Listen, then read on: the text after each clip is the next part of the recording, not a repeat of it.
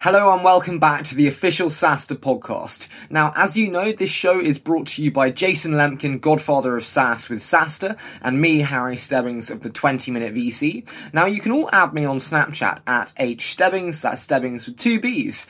But what about Jason? Well, you can't add him on Snapchat yet, so let's make a bet with Jason. Jason must be on Snapchat by a week today. Put that in your diaries, guys. Come on, a week today, Jason must be on Snapchat by the 25th of April, or else we will be distributing some of the awesome SaaStr merchandise paid for by Jason to thank our wonderful listeners to the show for all your support. Sound fair? Okay, the bet's on. But back to the show today, and I have to thank Russ Fujioka at Xero for the intro for this one, as we have Russell Glass, Head of Products for LinkedIn Marketing Solutions, formerly a founder, president and CEO of Bizzo, a B2B audience marketing and data platform, which from founding in 2008 to 50 million plus revenue run rate a year and over 150 employees before being acquired by LinkedIn for 175 million in August of 2014. He really is a serial technology entrepreneur, having founded or held senior positions at 4 other venture-backed technology businesses. And if that wasn't enough, he's also the co-author of The Big Data-Driven Business, How to Use Big Data to Win Customers, Beat Competitors, and Boost Profits. And I have to say, this episode really was so much fun to record with Russell. Really such a tremendous guest to have on the show. So now time for the interview, and I'm delighted to welcome Russell Glass at LinkedIn. Good. That's perfect. Okay, I think we're warmed up. Russell, fantastic to have you on the show. Thank you so much for joining me today, and a huge thank you to Russ Fujioka for making the introduction. Thanks for having me. Excited to be here. Now, I'd love to kick off today with a bit of background on you and how you came to be head of marketing products at LinkedIn. Yeah, so I probably would be considered a pretty alternate route. I founded a company called Bizzo. The whole concept of Bizzo was building a platform specifically to help marketers reach the business professional audiences. And, I was a B2B marketer prior to founding Bizzo. I felt like there was a lack of solutions and even people working on solutions to help marketers solve these problems. And the problems for B2B marketers are very different than those of B2C marketers. I decided to found this company. We were both, I think, smart in some ways and lucky in others, and grew a great company. And in 2014, we ended up hooking up with LinkedIn, a longtime partner who we'd been doing great work with, and decided that the value of LinkedIn's platform, a ton of amazing worldwide business professional audiences, growing really fast, was a great fit with the value of Bizzo's technology and know-how. I came on board, integrated Bizzo, and have been running the marketing products group ever since. And you left me with too much bait there. So before we dive into the theme today, which is obviously the evolution of content marketing, I'd love to discuss, and you said there were things you did smart and not so smart. What were those that stand out for you that really shine as smart moves and then not smart moves? Yeah, another great question. I would say that the things we did really smart at Bizzo centered on focus and culture. On the focus side of things, we, started the company to solve problems for marketers trying to reach business professionals. We never strayed from that focus, even though there were many opportunities. Companies coming to us saying, "Hey, we'd love for you to do this for us, but for this industry, or for that industry," and we consistently said no, even though we probably could have grown faster had we looked at some of those opportunities. But my feeling was it was impossible for us to build the best solutions and the right solutions for our audience, again, which was this B2B marketer, if we diluted that focus. Number 2 was culture. And from the very beginning, we decided that at Bizzo, we were only going to hire people that we enjoyed being around. And we were only going to hire people that were truly A+ talent. So much so that we realized there weren't enough of those people in the San Francisco Bay Area. We needed to build a company that was geographically diverse in order to make sure we could keep that quality bar high enough. We ended up, when we were acquired, we were about 160 people. We really built a wonderful, wonderful culture, one where still to this day we find that people look back and say this is the best 6, 7, 8 years of their career. Mm-hmm. And then again, you're giving me too much to unpack here, Russell. We're never going to get through this. but you said there about we might have to do another one. We might have to do another one. Round 2 coming soon. But you said there about focus and how you got other people wanting market expansion plays from you with Bizzo. So would you say that focus is a constraint on growth then in some respects? And how do you withdraw from being tempted into the allure of higher revenues and higher growth? Yeah, well, so focus can be a constraint, particularly on short-term growth. I would say that it often is not a constraint on long-term growth, and in fact, lack of focus can constrain long-term growth. I think, though, that in the short term, what I see many startups and entrepreneurs getting themselves into is chasing short-term dollars. The problem with that is if you're focused on short-term dollars, you're often not building the right long-term solutions for the specific audiences that you care about, solving the specific problems you're trying to solve. And by the way, that is a big problem with public companies today, right? I think they get in this quarterly cycle of needing to beat earnings or beat earnings expectations, and you often see that they can be distracted from the real long-term goal and what they're trying to solve, right? Solving the mission and vision that they're trying to solve for. Mm-hmm. But startups do have, in some ways, similar expectations placed upon them by VCs and investors. How would you suggest they communicate then with their investors that focus and this long-term vision is what's required, and that actually hitting 10 million ARR isn't what's important right now? Well, it's all about expectation setting, right? I certainly think that some entrepreneurs get into a cadence with their board where it's all about hitting, a very specific revenue goal in order to get your next tranche of funding and all that stuff. But I would say that the best entrepreneurs are the ones that are setting expectations properly and saying to investors, look, 10 million ARR would be a great goal. But more important is, for example, making sure that we get our customer net promoter score up to 40. Because if we do that, then we're going to have 5% more on our renewal base, and that's going to lead to more referrals, and et cetera, right? So basically, building for the long term should always come before the short term, revenue metric hitting. Yeah. There are times when you're running a company and you need the cash flow and you need to make sure that you can balance those requirements with the growth of a company. But in general, I would say focus on solving problems specifically for your audiences will solve for a lot of those problems in the long run. Mm-hmm. Absolutely. And now that you're at LinkedIn, and so two elements there being the focus and the culture, how's that altered now you're at LinkedIn where, focus, it's difficult when you've got thousands of employees and a mass of brilliant products, but a mass of them. And then culture obviously is inherently difficult to scale. So how have you seen that change since you've moved from incorporated Bizzo into LinkedIn? It's interesting. I came in to LinkedIn being wildly impressed with the culture they had built and their ability to scale that culture. In the 18 months since I've been here, I can confirm that I'm more impressed than I was. I can confirm that my point of view on this was right, and I even undervalued just how wonderful a culture LinkedIn had built. And that's, I think, part of why.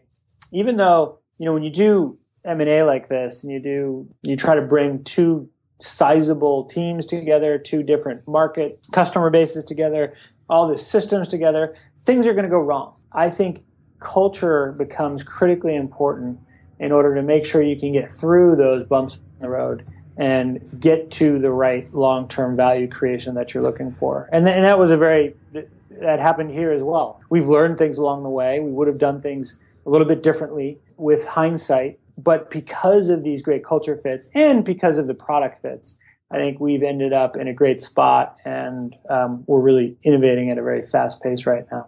Now, I could chat with you for hours, but I feel we need to dive into the content marketing aspect, which is what I promised to deep dive on, and we did the schedule on. So let's discuss that and start from the beginning today on the evolution of content marketing itself. And before we kind of jump into it, a big thing is kind of choosing the strategy itself to pursue in the first place. So for bloggers and content marketers, choosing the right content syndication tools to distribute these posts is critical.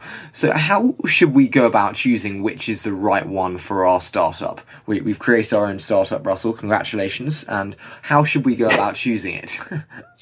Yeah, absolutely. I think there's a lot of noise out there, and there's a lot of companies trying to solve different problems in the content marketing space, and there's a lot of innovation happening. You hear this all the time, and we actually wrote a book where we saw some of this, that there are thousands of choices, right? Literally thousands of choices of different technologies that marketers can incorporate into how they do business, and companies can incorporate into how they do business. I think the best advice I can give is you've got to simplify the problem. You've got to bring it down to the sort of base level of, okay, first of all, who's your customer? Define who you're trying to reach. What are their titles? What kinds of companies do they work for?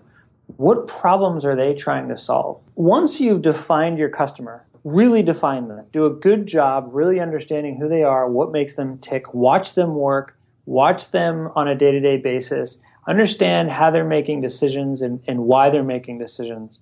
Once you understand that, then you can decide, okay, what do I need to do in order to get my content in front of these people in a way that's going to resonate? And that can help you make a much simpler decision. The analogy I use is when you're searching for homes, if you know that you want a pool, it makes it far easier because you can narrow all of the homes available to you down to ones with a pool. If you know that you need 3 bedrooms, you narrow it even farther. And by the time you get to the 3 bedrooms, you need at least a 2-car garage, you need a pool, and you need, a yard for a dog. You actually have a reasonable set of homes to go look at. Same thing applies here. Narrow the problem by really knowing what your requirements are, knowing who the people are that you're going after, and that'll help you solve this problem. And so now we've got this very defined profile, maybe even an avatar, you could say, of our kind of ideal archetypal customer. So now we've got that. When it comes to the problem with Avatar is I start thinking like swords, like there's no 3D glasses involved in the making of this podcast. But when communicating them with this customer that we've identified, you've said before that relevance is key. So how do you then go about determining the relevance of the content you're distributing to them? And is it not difficult if you have a relatively diverse customer base, if your product maybe doesn't have that inherent focus? Sure. Well, first of all, I would say that most products have core users, very specific people that they're trying to solve problems for. Because as you get more and more diverse, it's hard to build product for a very diverse user base. Generally speaking, you have a couple of persona. We call them persona versus avatars, but persona or avatars that you're targeting. What you're really looking to do is understand the life cycle of their needs and where they are in that life cycle. As someone is just discovering they have a problem that your solution can solve for them, or they're starting to do research, or they're starting to price out solutions, they're checking references, they're looking at case studies, or they're actually making a buying decision. At each stage of that life cycle, they have certain needs, information needs, in effect. And if you can, as a marketer, help them with those information needs at the right part of that journey, of that decision making, that's when you are relevant. That's when you are able to become, transcend being marketing material and move into the actual content universe and move into the information universe. And talking of kind of transcendence of marketing there, gosh, that sounds very intellectual. God, I should frame that. But talking of that transcendence, to what extent then do you think we're currently in an ecosystem where actually content marketing is integrated with sales and customer onboarding? Yeah, we're still in the early stages. I think it's a goal of many forward-thinking organizations to get there.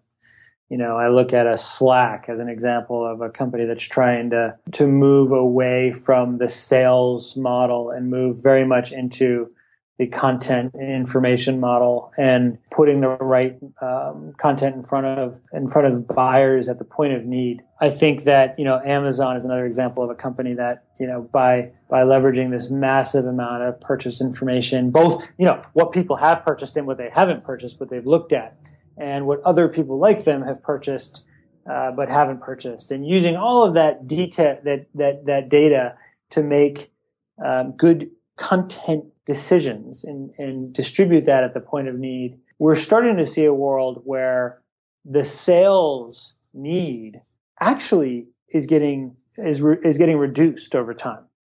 And a salesperson at the end of the day is becoming increasingly a later stage interaction, where by the time a salesperson is talking to a prospect, that prospect is also already very self-educated. And they may have a handful of questions, and they may want to know the face of the company that they're going to be interacting with before making a decision. But that the time that they're spending with a salesperson is vastly reduced. Mm-hmm, absolutely. And you mentioned the data there, and I'd love to then ask, how important a role do you think data will play in the continuing expansion of marketing itself, do you think?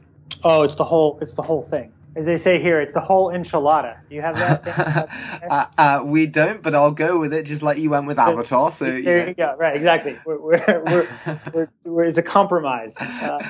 So it's the whole enchilada. What I mean by that is you cannot effectively do marketing at scale today without contemplating, again, who your personas are, what their needs are, understanding their digital footprints, right? So what are they looking at? How are they consuming it? Understanding the value of your very best customers and the attributes of those customers so that you can go out and target more of your very best customers. All of that goes into this mix of, creating the right content that can be relevant at the right time in that buying process, and ultimately can allow you as a marketer to become increasingly efficient as you grow. The goal here is, as you get more and more customers and they provide you with more and more data about who your best customers are and how to convert, that should make you more efficient over time in getting your next customer. If you can solve for that, which I think is, it's gotten increasingly easier to do, you should be able to build a world-class marketing organization. And one thing I'm intrigued with, going back very quickly to Focus, and we said about Focus earlier, and in terms of the platforms that we actually choose to distribute this content on and measure the data on, should we apply that same focus to the platforms we're distributing on? Should we be medium and blog focused, or should we have a vast array of, we're on Instagram, we're on Twitter, we're on Snapchat? It depends on your customer. Some customers are on all these different platforms, are receptive to content on all these different platforms. Some customers aren't. Some customers are going to spend their time on, let's say, industry trades, but they're not spending any time on Instagram. It's kind of a waste of effort to be on Instagram if your customers aren't there. So it really depends on those people you're going after, those personas. It really depends on the life cycle of decisions they're making and where they're going to be ready to consume the content that they need to make these good decisions. And again, if you take a step back, you go back to the sales question. At the end of the day, the reason content marketing is becoming so important and so valuable, you don't have that salesperson interaction throughout the buying process anymore. So that content has to replace what the salesperson was actually communicating prior. And if you think about that, it's really easy for a salesperson, or at least one that's decently worth their salt, to say, hey, Harry, what are you looking for? How can I help? And you might say, well, this is what I need. This is my problem. And the salesperson can then frame the content based on exactly what that person just asked for. Mm-hmm, absolutely. That's in effect what the marketer now needs to do with content marketing. But they don't have the benefit, in all cases, of somebody saying, this is exactly what I'm looking for at this time. And so they've got to, figure that out through data, through prior success, through testing, through content. Would you say then that content marketing can itself effectively reduce customer acquisition costs through kind of tapping up potential customers prior to making the buying decision? Oh, it absolutely does. It both decreases cost of acquisition, but it also increases basket size because customers are more educated as to the breadth of solutions before they get into a purchase decision. Well, I'd love to dive into a quick fire round called the 60-second SaaStr. So I say kind of a statement and you hit me with immediate thoughts, about 60 seconds per one. How does that sound? Well, am I wearing a sword? What's my avatar look like here in this 60-second SaaStr? I'm going to send an avatar after you if you go over 60 seconds. How about that? Okay, let's dive into it. So which SMB marketer do you believe is particularly effective or most impressive to you? American Express is consistently doing a great job. What I was going to say, what do they do that really impresses you then? What about them is so strategically impressive?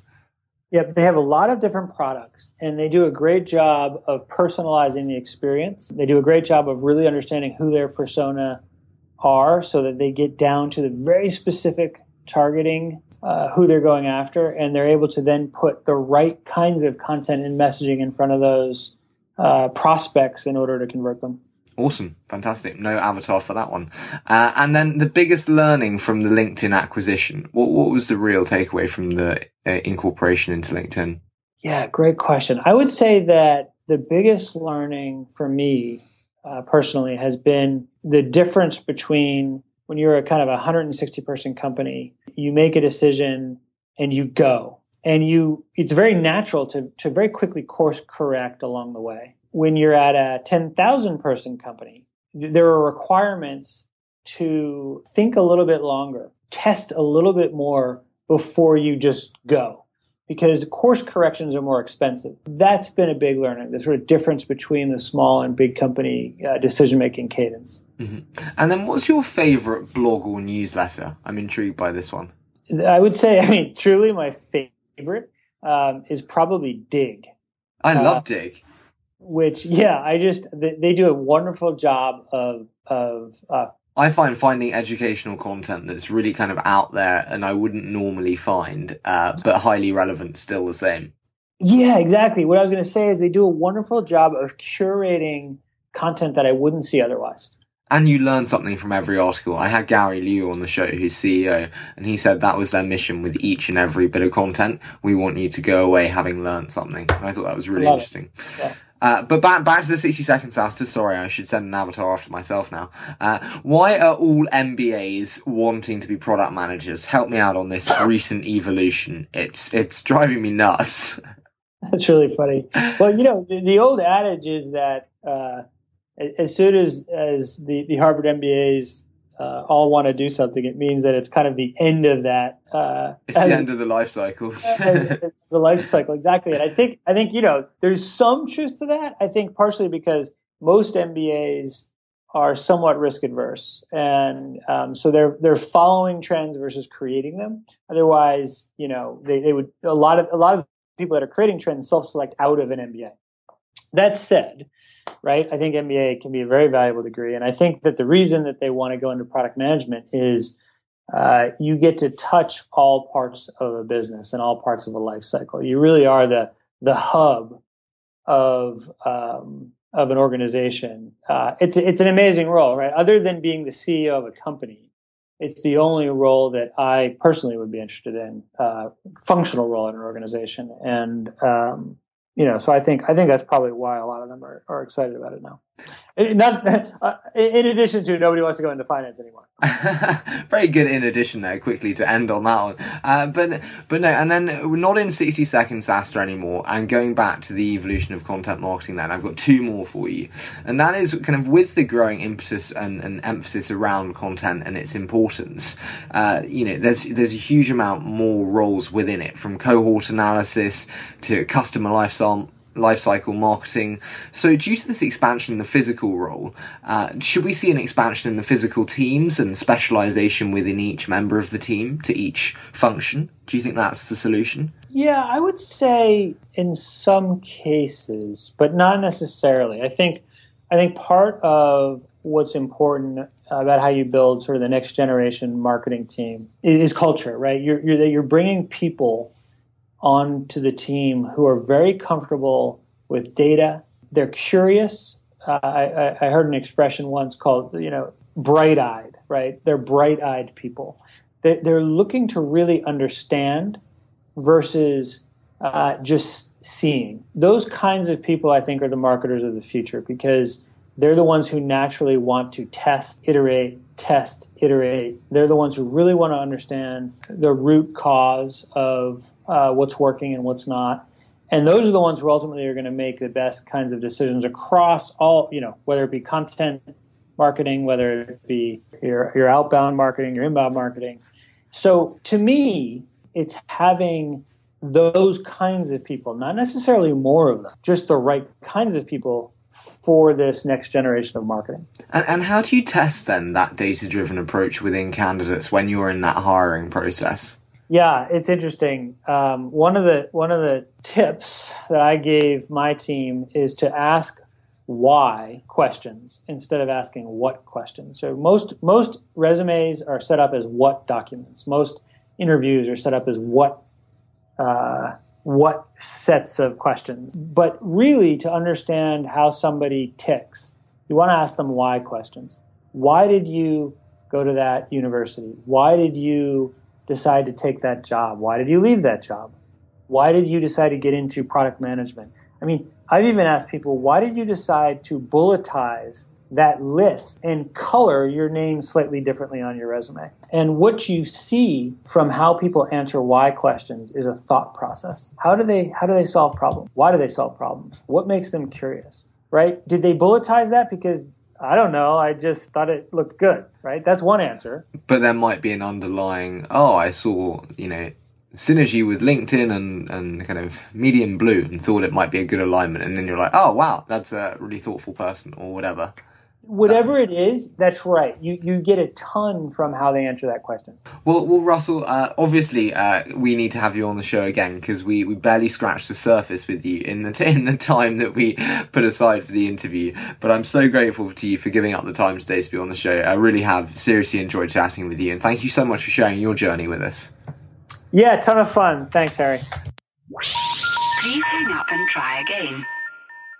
And again, I'd like to say a huge thanks to Russ Fujioka at Xero for the introduction to Russell. And I'd like to say again, a huge thank you to Russell for being such a fantastic guest with us today and sharing his incredible story with Bizzo. And do not forget the bet we made at the beginning, Jason Lemkin on Snapchat by the 25th of April. That's one to put in your diary. And for the show notes for today's episode, head over to SaaStr.com. That's SaaStr.com to see the full show notes. And we would love it if you're enjoying the show, if you could leave a review on iTunes and subscribe. It really would make such a big difference. Thank you so much, as always, for your continued support, and we look very forward to bringing you our Friday episode with Nicholas Desailly at Algolia.